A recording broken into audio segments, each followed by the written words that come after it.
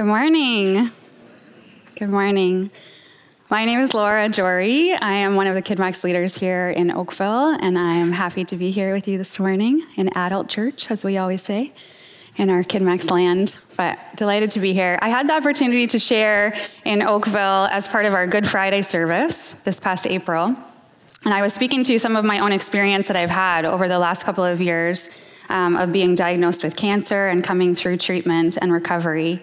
And in sharing that story, one of the things that I said was that as I came to the end of myself, what I found there was the abundance of God, which is true. The thing that I wanted to speak to this morning is that as that service went on, we had a time of open sharing and kind of feedback and things that had stood out to people that were in the congregation. And one gentleman, with gentleness and kindness, commented in response that was lovely, and he was sure that it was true, that was my experience of finding God at the end of myself. But that wasn't his experience, and that wasn't what he had known to be true. And that has really stayed with me in hearing that response. And as I was thinking about what to share this morning, about what was coming to mind, I was landing back at this place of, what does it really mean to come to the end of ourselves? What does it feel like? And to be totally honest, it's not something that I want to think about. Even having experienced that, it's not a place that I wanted to return to. But when I feel the invitation from God to be in that place, to remember what it felt like, there is a moment that comes to mind. As part of my treatment, one of the things that was happening, in addition to chemotherapy, was this one shot that was meant to, I think, restore blood cells. Who knows? But the result was, for me, a very intense, full body pain that would happen at this one point in the cycle. And pain like I had never known before, pain in places that I didn't think could hurt. This kind of physical, just inability to handle this sort of pain. And one of the only things that helped that would offer a kind of moment of relief would be to have a bath. And the hot water would kind of just bring at least a minute of reprieve from the pain in that particular moment. And so this is the moment that I can picture and that I can feel in the bath, with a body that I didn't recognize anymore, with a bald head, having lost all of my hair, absolutely broken down in body and in spirit. This is the place where I came to the end of myself. And even as I remember it, I can feel it again. I can feel the questions that rose up in me during that moment of feeling those real things in my body and in my soul. Questions of, what is happening? Who am I here? How can this be something that is okay? God, where are you? I don't think that I can do this. I don't think that I can carry on in this capacity. And the questions that came and the feelings that arose, the way that it felt bodily and in soul, was a kind of death, truly. A death of being sure. A death of things that I had known to be true in the past. They were falling away in this moment of undoing. It was a death of self. A self that I had known, a self that I could have confidence in, all of that stripped away. And so that's where we're going to land for a few minutes this morning. What it means to be undone, what it means to be people of fragility, what it means to meet God in the middle of that place, and what happens when we do.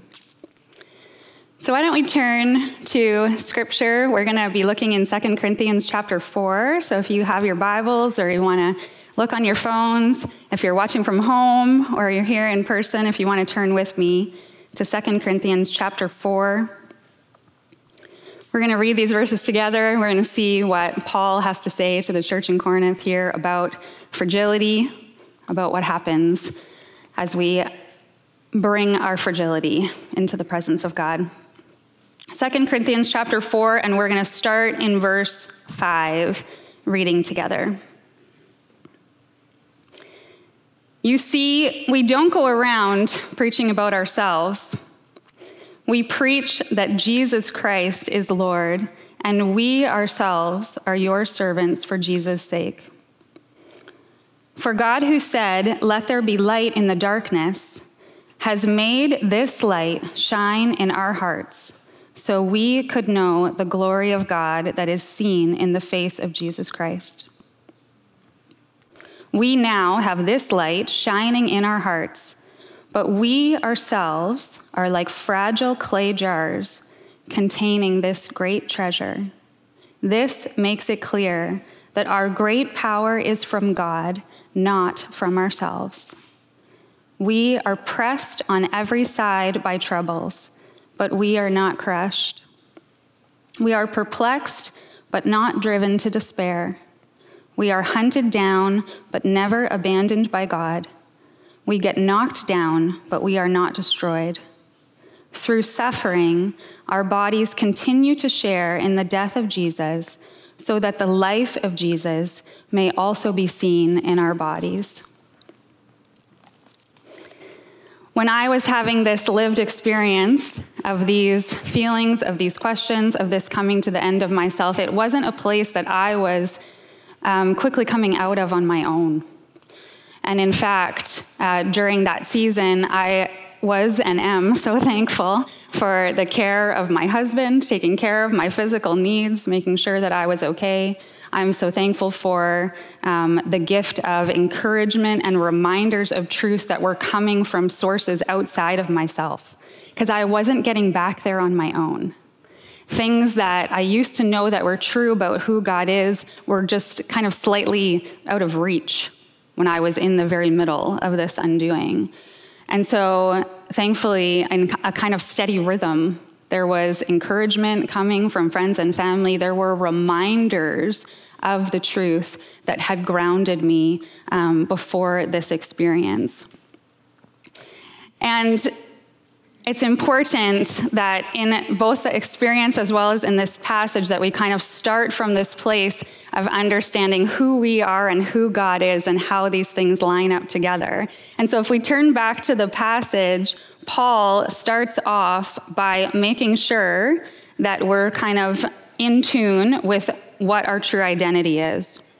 Paul is talking about how God is the one who is bringing the light, and then we are partnering with God to reveal it. God's the one bringing the light. We are partnering with him to reveal it. And the way that that happens kind of sets up who we are and how we're functioning in this partnership with God. God's the source, but we're actively present. But part of what that looks like, Paul says, is that we are fragile. We are like a fragile clay jar, this very regular, everyday object that's breakable, that's fragile. And sometimes when we think about fragility, or if we arrive at these moments of asking these types of questions and feeling this kind of frailty in ourselves, we feel like we've done something wrong to find ourselves there. That has certainly been my experience. I arrive at this place of not feeling like God is close, and I just think, oh, what has happened that I'm here? If I just had more faith, wouldn't I be here? If I just believed what God says more, wouldn't I not find myself here? But Paul is encouraging and reminding us that we're fragile on purpose. And it's not because we're doing something wrong. It's because this is part of God's plan that we will be in need of him. And it's okay. It's good. It's part of how his glory will be revealed. So we are fragile. We are also designed for a purpose. Even though we're fragile, even though we're frail, it doesn't discount us from being used by God. No, this is part of his plan. We are made this way on purpose for his purposes, and we will be used by him in our fragility, in our weaknesses, in our places of undoing. We are designed for a purpose. And Paul is saying in this passage, the purpose of our fragility, the purpose of how we are designed, is to reveal the treasure within. There's nothing so special about a clay jug, but what is contained inside can be the treasure. And so he's saying here, we are fragile so that as we then partner with God to both know and share his glory, it's going to be obvious to everybody that that's not us that's showing the things that are good, the things that give life, the things that give purpose. It's not from me, it's not from us, but we're partnering with God just as we are to show his glory to the world around us. So our fragility is okay. In fact, it's a necessary part. It's a planned part of how we partner with God to share his heart with the world and to know ourselves fully. But we want to land then for a minute at what it means to actually experience life in the midst of this type of fragility. Because it's not something that we would choose more often than not. But the passage doesn't hold back. If you look again at verse 8, Paul gives us some descriptions of what this experience will be like. We are pressed on every side by troubles, but we are not crushed. We are perplexed, but not driven to despair. In verse 9, we are hunted down, but never abandoned by God. We get knocked down, but we are not destroyed. And the tendency in the church is to focus on the second half of these both and statements, of these double-edged statements. The second half says, we are not crushed. We are not driven to despair. We are never abandoned by God. We are not destroyed. And church, these things are true. These things are true. Thank goodness. This is truth. And this is a place where we can find hope and we can be sure of who God is. But it's not the whole truth. It's not the whole lived experience of what this feels like. And in fact, at the same time, the verses are also saying we are pressed on every side by troubles. We are perplexed. We're full of questions that can't be answered. We find ourselves here, if we're honest. We find ourselves here. We are hunted down, chased down by fear, by anxiety, by brokenness. We are knocked over, unable to stand, unable to be sure of who we are when things are coming undone. And this is also part of what it means to live as fragile jars of clay in a broken world. Sometimes living as a fragile jar in a broken world feels like this.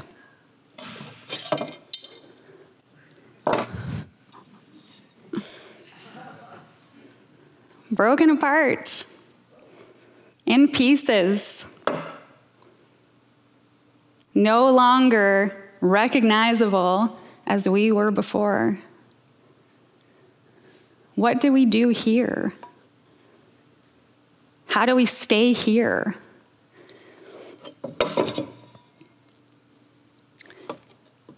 In verse 10, Paul goes on to say this: through suffering, our bodies continue to share in the death of Jesus, so that the life of Jesus may also be seen in our bodies. This verse is telling us that the purpose of this felt fragility, of this brokenness, is so that we would know the glory and life of Jesus in our bodies and in our real life lived experience. And God's heart is not for us to suffer. It's not for us to be broken. But as we find ourselves in these places because of the world that we live in, he does want us to know that he is there with us. This is a lived experience of Jesus, to be broken in his body so that life can come and be known fully. He's right here. And oftentimes when we're in this state of being shattered, of being broken down, we feel this distance from God that separates us from knowing the life that he wants to give us. And we want to just get back to being well. We want to get back to what was before. We just want the hard things to be done so that we can know the presence and faithfulness of God again. But there's something about knowing the faithfulness and presence of God when we're in the middle, when this is where we are, when we're broken apart, that transforms us and teaches us about who God is in a totally different way. There have been lots of different writers, thinkers, Christian leaders who have wrestled with this kind of truth, this balance of our real lived experience of faith and this promise of God meeting us in the midst. And so I just want to talk about a couple of them really quickly to kind of ground ourselves in the context. And so here's a diagram that's in your notes. That's one way of looking at the stages of faith and the way that we learn through questions. And so not going into it in any great detail, but you can see there, starting with recognition of God, this is saying yes to relationship with Jesus, and then moving into a time of discipleship or learning, and then a time of productivity or serving and doing, of living out our faith. This is kind of a natural progression, or one way of talking about a natural progression of how we grow in our walk with Jesus, about how we grow in our faith. Then you'll see in this stage 4, a journey inward, and included in that is this idea of the wall. And these two parts can kind of be interchangeable. As we kind of grow in our faith, we start to ask questions, we start to think about what this means as it kind of interconnects with regular life. And the journey inward might lead us to the wall, or the wall might lead us into these questions in our interior. But either way, the wall is another way of giving language or a picture to these things that we're talking about in 2 Corinthians chapter 4. This is the place of feeling pressed on every side. This is the place of being broken apart. This is where we come up against our questions, and that everything that we've done to this point in our faith, suddenly it's not quite making sense anymore. We can't figure out how to carry on being the way that we have as we arrive at this place of questions, of brokenness, of darkness. And our natural tendency as we arrive at this wall is going to be to retreat. We don't want to be there. And so our natural tendency is going to be to move backwards, back to things that we know, back to things that have been sure before. But I think the invitation from God is to stay present to those questions and to that difficulty, and to listen to what he wants to say to us while we're there, while we're at the wall, while we're stopped. And when we're listening to what God says to us in our undoing, it becomes clear to us that the things that have been sure, the things that have been known, are not rooted in who we are, and they're not rooted in the context or the situation that we find ourselves in. They're not based in outcomes. They're based in who God is. And one of the ways that we can know that is by taking away everything else. If we take away everything else that's giving us security, that's giving us identity, then God is what is left. And we start to learn in a new way that he is the only source that we need, the only source of life that he longs to pour out on us, the only source of glory that can be seen and can be known.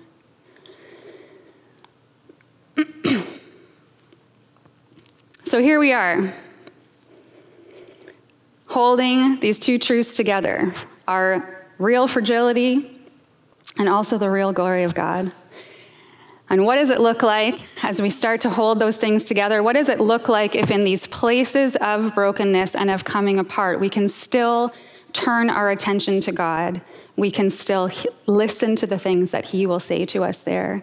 The first thing that will happen is that God will transform our understanding of who we are. So much of our identity is rooted in what we do. Our productivity, our capacity, our abilities, or it's rooted in who we're connected to, our relationships with families and friends or coworkers. So much of who we are is defined by these attachments to both possibility and to people. But as those things are stripped away, as those things are broken down, we will begin to understand that God says that we are first and foremost his children, that we are his beloved, that this is who we are, and that there's nothing that can take away that identity from us.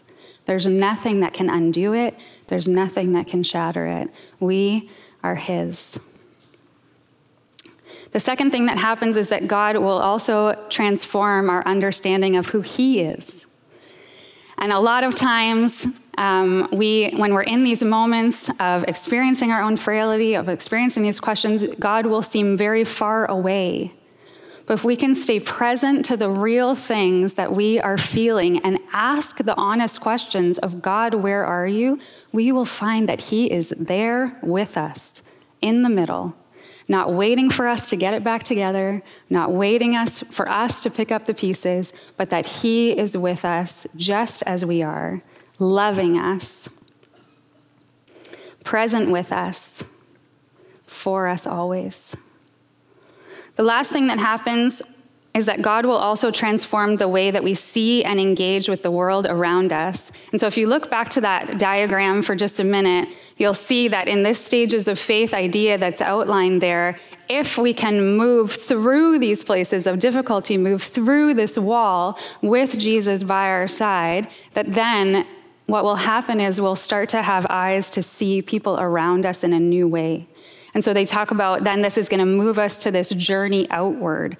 All of a sudden, we have this new understanding of who we are, this new understanding of who God is, and our grasp on what love really looks like will shift to look more like the heart of God, and that's going to move us to reach out to those around us to also share that love, to be people who bring the truth of this transformative love, of this transformative glory to the people who are around us too.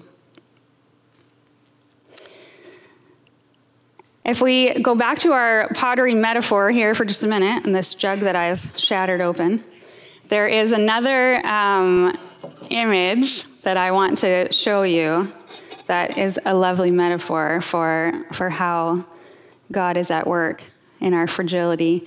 There is a type of pottery that is practiced in Japanese culture and artistry that's called kintsugi pottery, which I'm sure I'm saying wrong, but kintsugi pottery. Kintsugi meaning golden joinery. And so you can see some pictures of it there. And this practice is taking something that has been shattered and fixing it, repairing it.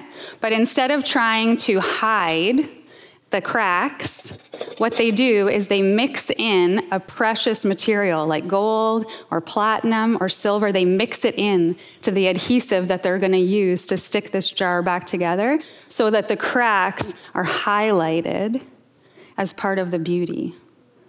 So that now this crack, this brokenness, this undoing becomes a significant, highlighted part of this new thing that is created out of something that was broken. This is a gorgeous metaphor for how God works in the midst of our fragility, not leaving us broken, but with us in brokenness, with us in fragility, and then, in fact, using these places where we are weak and we are fragile to show his glory shining through. This quote from St. Augustine that's in your notes that says, "In my deepest wound, I saw your glory and it dazzled me." It dazzled me.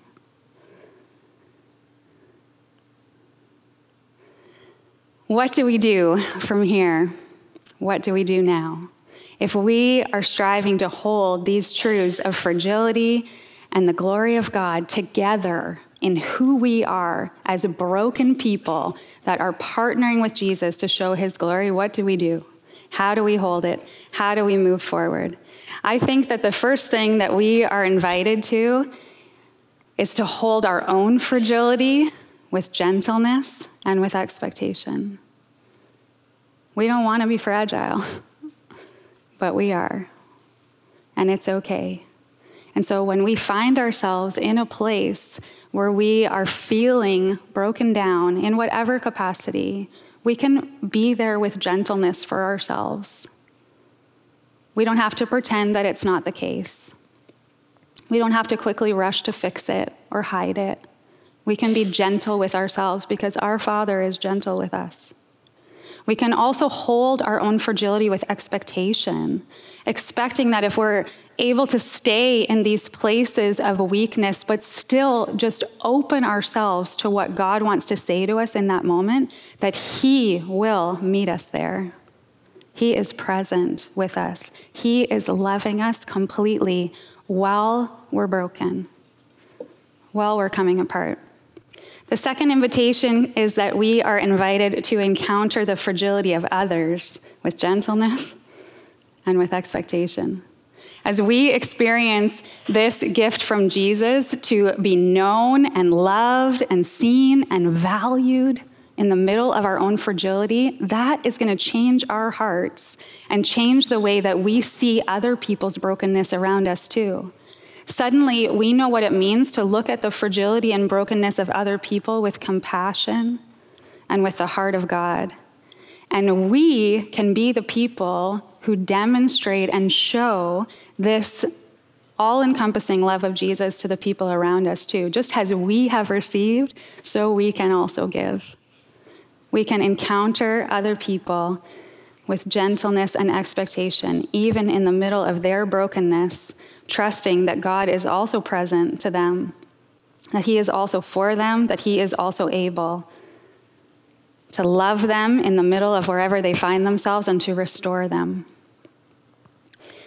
The last invitation is that we are invited to find hope and promise in the truth that God's glory is for us, both now and not yet. And so here's the tricky part, one of the tricky parts. As it was in my experience of treatment, these moments would come and then they would recede. The pain would pass, but it would come again. And I started to know that. And so that even as it was passing, and that was good, I was already filled with the expectation that I knew that this was going to come again with the next cycle, with the next round. And isn't this the truth of our lived experience? We know that it's going to come again. We are going to continue to live in a broken world. We are going to continue to have experiences that break us apart. But we are present to that at the same time that we can be sure that Jesus is with us in the middle. It doesn't lead us to despair because we know that through suffering, Jesus is also inviting us to know his glory now. So the both and is that it's not fully realized in this life in terms of being able to release and let go and no longer have to deal with all of that brokenness. It is going to continue to be our lived experience in this cycle. But at the same time, Jesus also promises that the fullness of his kingdom has come now, that he is with us now. So even in the midst of that brokenness and that fragility, we can be sure that Jesus is with us, that he is for us, that he has overcome death. And that is everything. That is everything. It changes the way that we will experience our fragility. It changes the way we will engage with our world. As this chapter in 2 Corinthians carries on, Paul goes on to bring us back to this place of hope. After being real about what it feels like to live in fragility, he leaves us with the truth of why we're okay in the middle of all of this, of how Jesus is with us. And so we want to land there as we finish our time together. If you want to look with me, starting at verse 15, 2 Corinthians 4, we're going to read verse 15 and 17 as our prayer to close, as a benediction of hope as we leave this space today. All of this is for your benefit. And as God's grace reaches more and more people, there will be great thanksgiving, and God will receive more and more glory. That is why we never give up. Though our bodies are dying, our spirits are being renewed every day. For our present troubles are small and won't last very long. Yet they produce for us a glory that vastly outweighs them and will last forever. So we don't look at the troubles we can see now. Rather, we fix our gaze on things that cannot be seen. For the things we see now will soon be gone, but the things we cannot see will last forever. Amen.